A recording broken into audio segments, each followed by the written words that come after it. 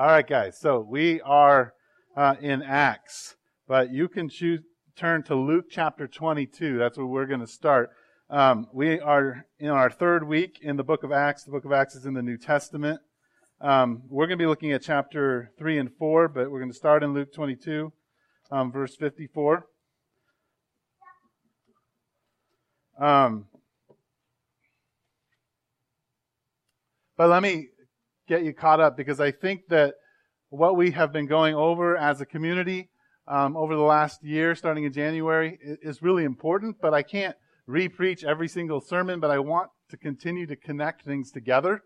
And so what I want you to hold on to is the phrase that I keep repeating, the thing that all of our values kind of move towards, and that is that the village is about healing the city one person at a time. And when we say that, what we're saying is that we really believe that relationship is transformative and that intimate relationship is what brings healing about. And so we really feel like as we engage with one another and we offer Jesus to one another, healing happens and the world is transformed, our city's transformed, and that's really important to us. Now, what we've been talking about as we've discussed all of that is that there's one particular way, as we looked at Jesus and we looked at Scripture, that we want to offer that healing to each other and to the community around us. And that is through a way of blessing. And what we've basically said is that blessing kind of comes in three parts if you kind of follow the way Jesus engaged people. Blessing comes in that Jesus saw people for who they were. He gave them their humanity. He honored them as image bearers of God when He engaged people. The second thing is that it's very obvious that when Jesus engaged people and offered blessing to them, part of that blessing was just knowing who they were, listening to their story, understanding who they were, understanding what makes them who they are.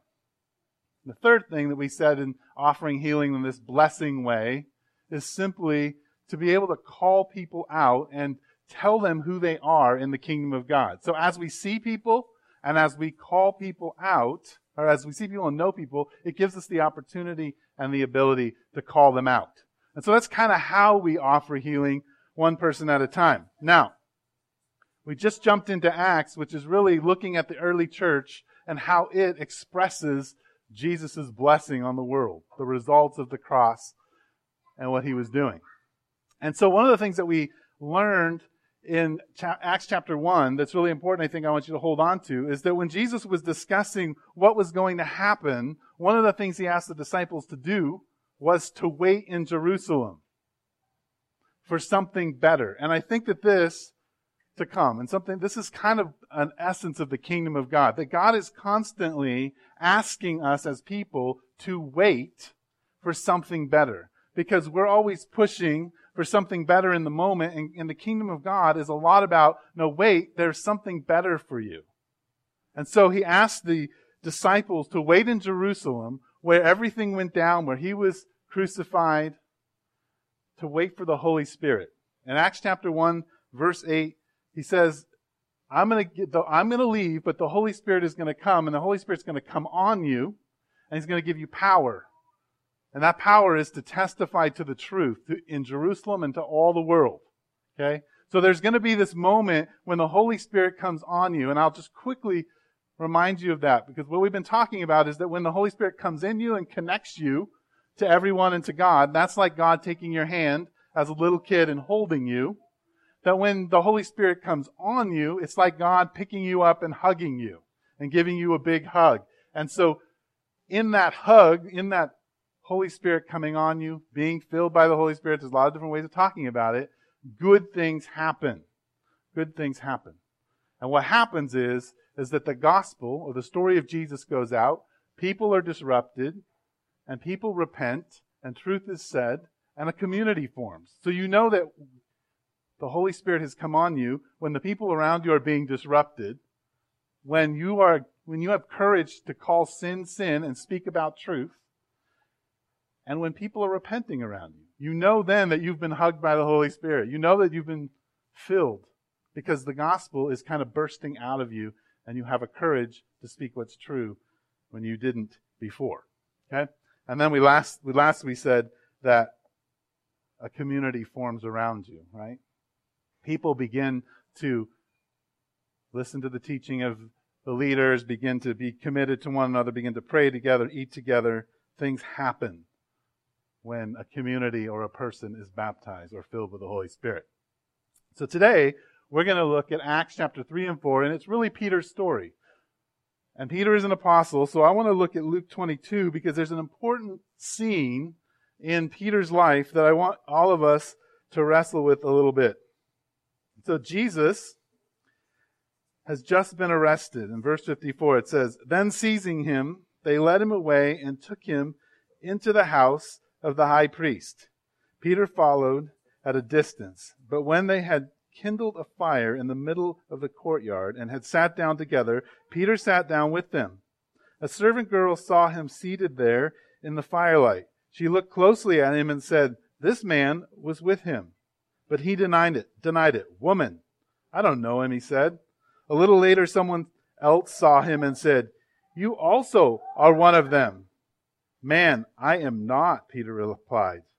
About an hour later, another asserted, 'Certainly this fellow was with him, for he is a Galilean.' Peter replied, 'Man, I don't know what you're talking about.' Just as he was speaking, the rooster crowed. The Lord turned and looked straight at Peter. Then Peter remembered the word the Lord had spoken to him. 'Before the rooster crows, today you will disown me 3 times.' And he went outside and wept bitterly." So, can you shut that? Next. So Peter is sitting next to the fire. He's followed Jesus and everybody in. And what I didn't realize most of the time when I read this was Jesus was actually sitting there. And so as these people question Peter, Jesus is sitting right there. I always thought, Jesus was off somewhere else. No, Jesus is sitting right there, and they're asking him, "You're connected to him, right? You're connected." Now, I think all of us have had some kind of experience like this, where we're put on the spot, where there's a consequence for the answer that we have to give.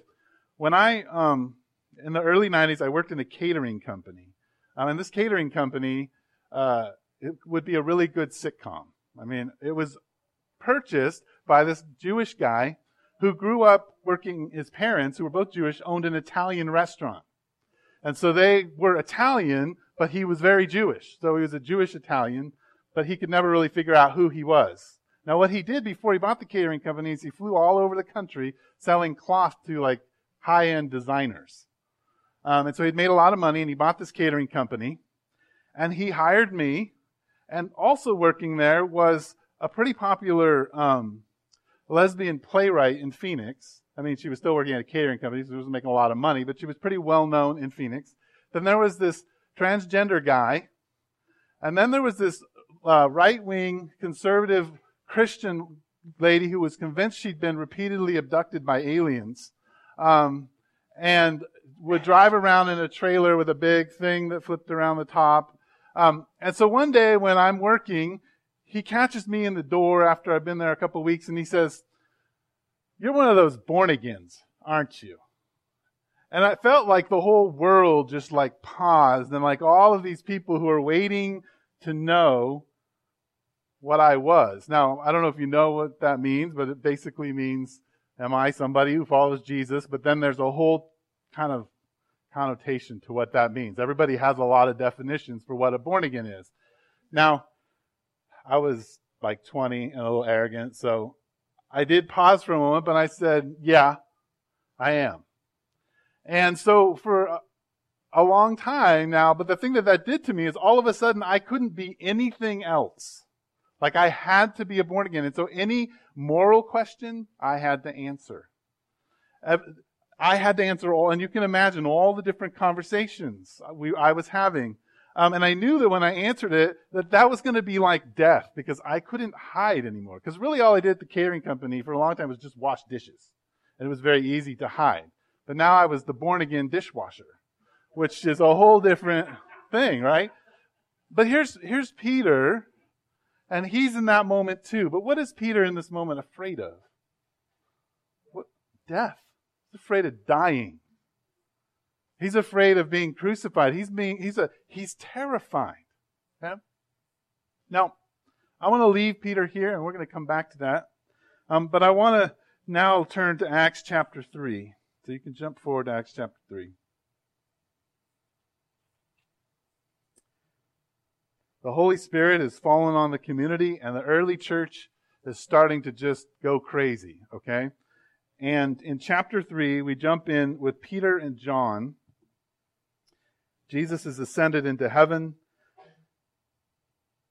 And this is what happens. One day, Peter and John were going up to the temple at the time of prayer at 3 p.m. Now a man crippled from birth was being carried to the temple gate called Beautiful, where he was put every day to beg from those going into the temple courts. When he saw Peter and John about to enter, he asked them for money. Peter looked straight at him, as did John. Then Peter said, "Look at us." So the man gave them his attention, expecting to get something from them. Then Peter said, "Silver or gold I do not have, but what I have I give you. In the name of Jesus Christ of Nazareth, walk." Taking him by the right hand, he helped him up, and instantly the man's feet and ankles became strong. He jumped to his feet and began to walk. Then he went with them into the temple courts, walking and jumping and praising God. When all the people saw him walking and praising God, they recognized him as the same man who used to sit and beg at the temple gates called Beautiful, and they were filled with wonder and amazement at what had happened to him. Now, first you can see that Peter did what we've been talking about. He followed the blessing procedure, right? Number one, he looks at the man. Now, I suspect if there's a man begging, most people do what all of us often do, is we try not to look at the person. Because if we look at the person, then they're going to come on over and find us. And so most people try to walk by. They have business. They're headed into the court of Solomon, and they're headed in further into the temple. They've got all these things that they have to do. They're busy with their worship. They don't look at him. But it says the first thing that Peter does and John does is that they look at him. But what's fascinating is not just that they look at him, they tell him to look at them. Like they're like, we want to have a conversation with you, and we want your eye contact. Like you're important to us. Okay? Look at me. Right? So the beggar's like, yeah, okay, that sounds good. What are you going to give me? And Peter says, well, I don't have anything but Jesus. Now, I think that this is really interesting because all of a sudden we have the man who said he has nothing to do with Jesus, filled with the Holy Spirit. All of a sudden, the only thing that Peter has is Jesus. The only thing that Peter has is Jesus. And so Peter says, here, let me give you Jesus. And he reaches his right hand. So I guess Peter's right-handed, and he's offering him the right hand of fellowship, and he lifts him up, and he heals him. And this guy goes crazy, right? He goes crazy, and he's jumping around. And all of a sudden, a crowd shows up. Now, you have to know that when Peter looks at this man, and he's going to use Jesus' name, he knows things are going to happen. He knows he's crossed into a new world. He's now identified himself as a born-again dishwasher, right? Life is going to be different, right? So all of a sudden, this huge crowd of people are around him, and he begins to talk about the gospel. He begins to tell people about Jesus because this guy is going crazy. It calls attention to that. And so he talks to them about the gospel. And then we jump to chapter 4. And this is where we're going to spend most of our time. The priest and the captain of the temple guard. You could imagine that person as the secretary of state of the priest. And the Sadducees came up to Peter and John, and they were speaking while they were speaking to the people. They were greatly disturbed because the apostles were teaching the people and proclaiming in Jesus the resurrection of the dead. They seized Peter and John, and because it was evening, they put them in jail until the next day. But many who heard the message believed, and the number of men grew to about 5,000. So you can imagine this little Christian sect within Judaism is about 10,000 people now, with women, children. It's moving quickly. The next day, the rulers, elders, and teachers of the law met in Jerusalem. Annas, the high priest, was there, and so was Caiaphas, John, Alexander, and the other men of the high priest's family. They had Peter and John brought before them and began to question them. By what power or what name did you do this? Then Peter, filled with the Holy Spirit, Peter, filled with the Holy Spirit, said to them, rulers and elders of the people, if we are being called to account today for an act of kindness shown to a cripple, and are asked how he was healed, then know this, you and all the people of Israel, it is by the name Jesus Christ, or King Jesus of Nazareth, whom you crucified, by whom God raised from the dead, that this man stands before you healed. He is the stone you builders rejected, which has become the capstone. Salvation is found in no one else, for there is no other name under heaven given to men by which we must be saved.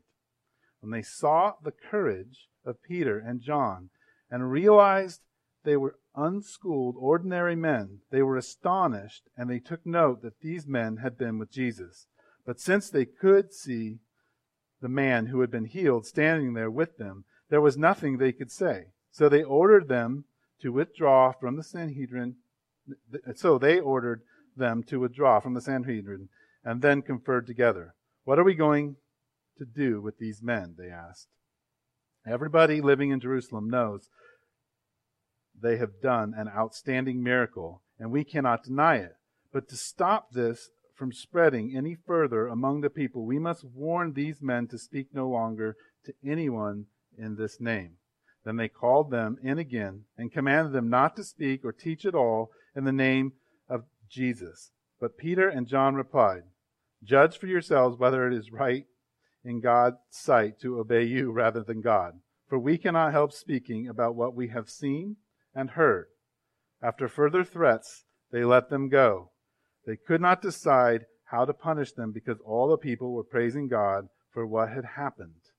For the man who was miraculously healed was over 40 years old. So, here's Peter and John, but Peter in particular, the one who, in the court of the priests, denied Jesus, is all of a sudden, now on the other side of the cross, standing in the same place.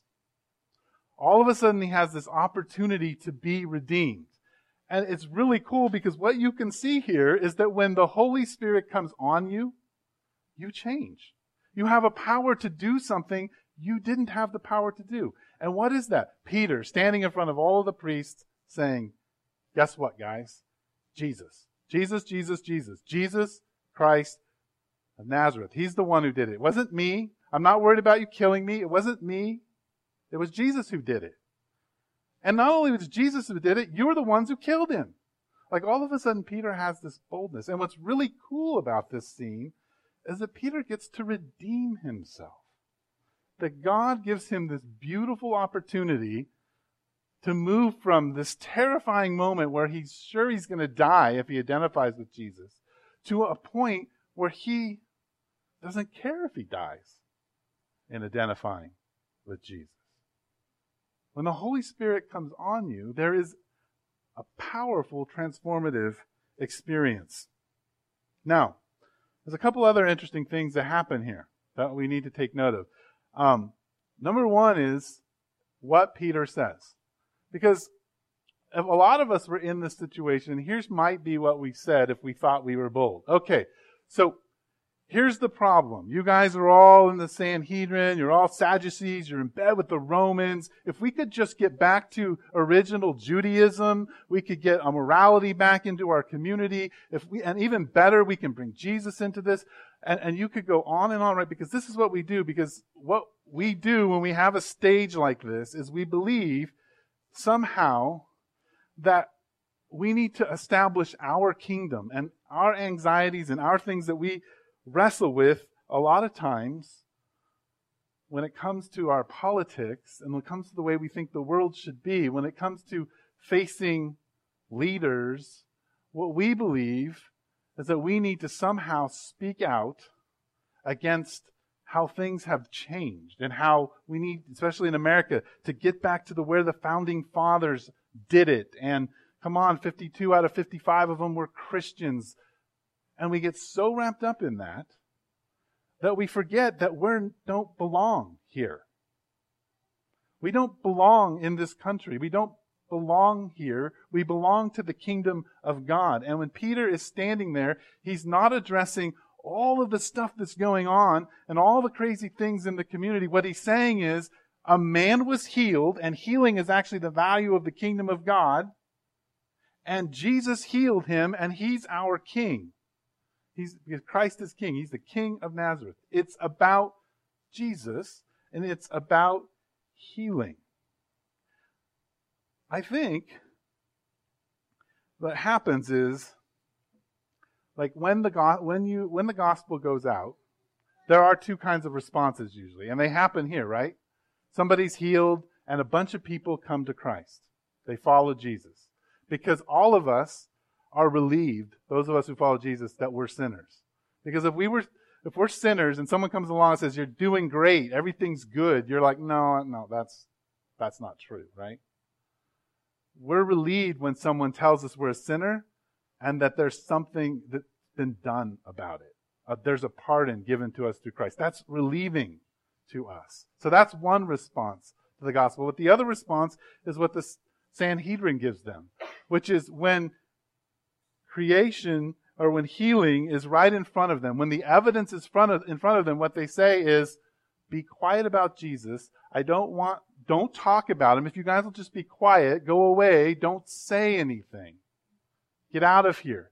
I've hardly ever experienced anybody say, man, you know what, that Jesus, yeah, I believe he existed. I believe he died on the cross. I think probably he might have even died for my sins, but I don't believe it. But hey, I really love you, and you ought to try to influence the world, and we should hang out and talk more and have fun. And no, there's usually two responses to the gospel. Most of the time, I want Jesus, or don't talk about Jesus.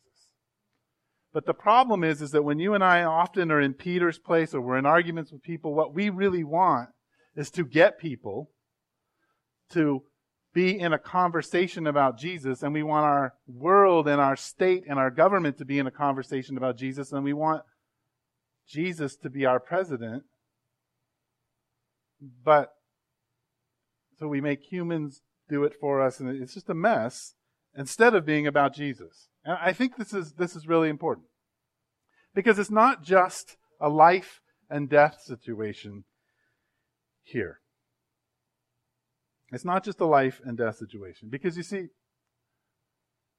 all through our life as we walk with Jesus, you and I are stuck in Peter's situation. Sometimes it's like me when I was at the catering company and someone asked me a direct question. Are you a born again? But a lot of times the question that you and I are asked is simply, when your daughter wants to be, wants some intimacy with you, and wants to sit down and talk to you, and you're like, no, I have other things to do. That's a moment where Jesus is saying, are you going to identify with me, or are you going to identify with you? Because what Peter was doing when he denied Jesus was saying, my safety is what's important. When a dad who is being pursued by his daughter says, no, something else is more important, it says, I'm more important than you, therefore I'm not going to align myself with Jesus, because Jesus is about other people. Right? When it comes to our wives and our husbands and they're driving us nuts, right? Things are not going well. We're in arguments. So often the core of the argument is, are you going to identify with Jesus, or are you not going to identify with Jesus? Because Jesus is about loving the person in front of you, and denying Jesus is making it about you, and making it about your thing, and making it about the things that you want. And so things get worse, right?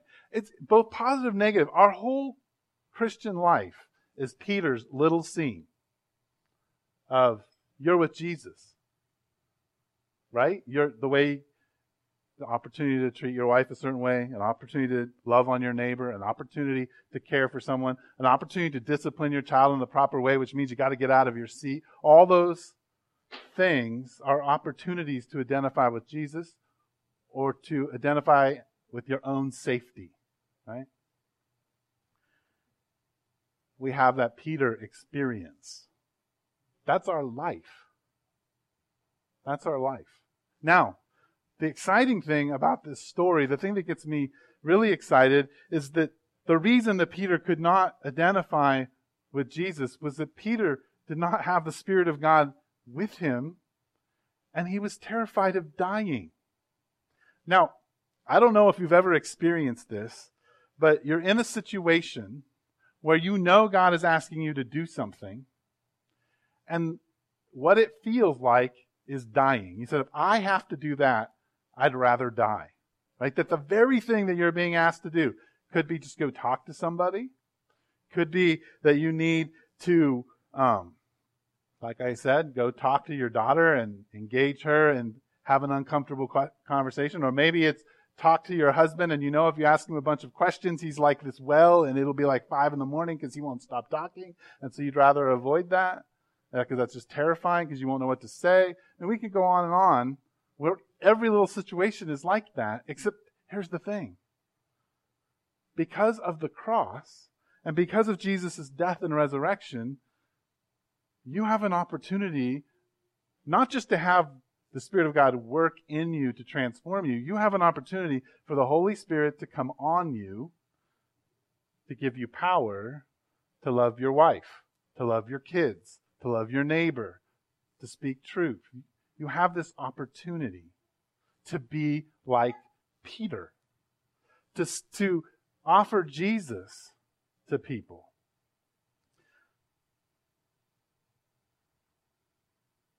I want next time that you face something, and let me just put it this way. I know that as I'm talking, there are 2 kinds of reactions that are happening. Maybe 3. One is, you're like, man, it's hot in here, Eric, hurry up. 2 is you are thinking about, there are some places in your life, you're like, you know what, God is asking me to do something here. And I have been avoiding Him because it feels like death. Like it feels like that moment in the courtyard of the priest. What I want you to do is I want you to take this next passage in Acts, and I want you to begin to pray this for yourself, and I'm going to pray it over you. But here's what happens in this next passage, Acts chapter 4, verse 23. After Peter is kicked out of the Sanhedrin and John, and they go home, they have a very interesting reaction to being told not to talk about Jesus. On their release, Peter and John went back to their own people and reported all that the chief priests and elders had said to them. When they heard this, they raised their voices together in prayer to God. And I really love the way they pray. Sovereign Lord, they said, you made the heavens and the earth and the sea and everything in them. You spoke by the Holy Spirit through the mouth of your servant, our father David. Why do the nations rage and the people plot in vain? The kings of the earth take their stand, and the rulers gather together against the Lord and against the Anointed One. Indeed, Herod and Pontius Pilate met together with the Gentiles and the people of Israel in the city to conspire against your holy servant Jesus, whom you anointed. They did what your power and will had declared beforehand should happen. Now, Lord, consider their threats and enable your servants to speak your word with great boldness. Stretch out your hand to heal and perform miraculous signs and wonders through the name of your holy servant Jesus. After they prayed, the place where they were meeting was shaken, and they were filled with the Holy Spirit and spoke the word of God boldly. So, that place that you're at, that place, wherever it is in your life, where you're being asked to identify with Jesus. Maybe it's literally identifying with Jesus. You're at work, you're somewhere, and people want to know that you're a Christian. And you need to identify. Or maybe it's simply the way you're living out your life. That God is calling you to some areas where you need to identify with Jesus. You need to act in the way of Jesus, but you're terrified. I love this prayer because the way these people start out praying is, God, you're in control of everything. You made everything. It's not about us. In fact, everybody is against you, God. They planned and they plotted. They did all this stuff. Well, you know what? Isn't that how a lot of us feel about the struggles in our life? Is that everybody's against us. It's not working out for us. We don't know what to do. And so what do they ask for? They ask that the kingdom of God will go forward. They say, make us bold. Fill us with your Spirit and make us bold. Now, not only bold, they say, we want two things to happen. We want healing to happen. We want miraculous signs to happen. And then we want to go out and be bold. We want to be bold. We want to see signs. We want to be bold. Now, let me just ask this question. Is this ever a prayer that you pray? God, my enemies are against me, and I want to be really bold, and I want healing to happen around me. Anybody pray that? And I want miraculous signs to happen around me, and I want to be really bold. No, that's not what I pray. The only time I ever pray this prayer is when I read Acts chapter 4. Right? But let me tell you, life feels like the courtyard of the priest, where the woman is like, aren't you with Jesus?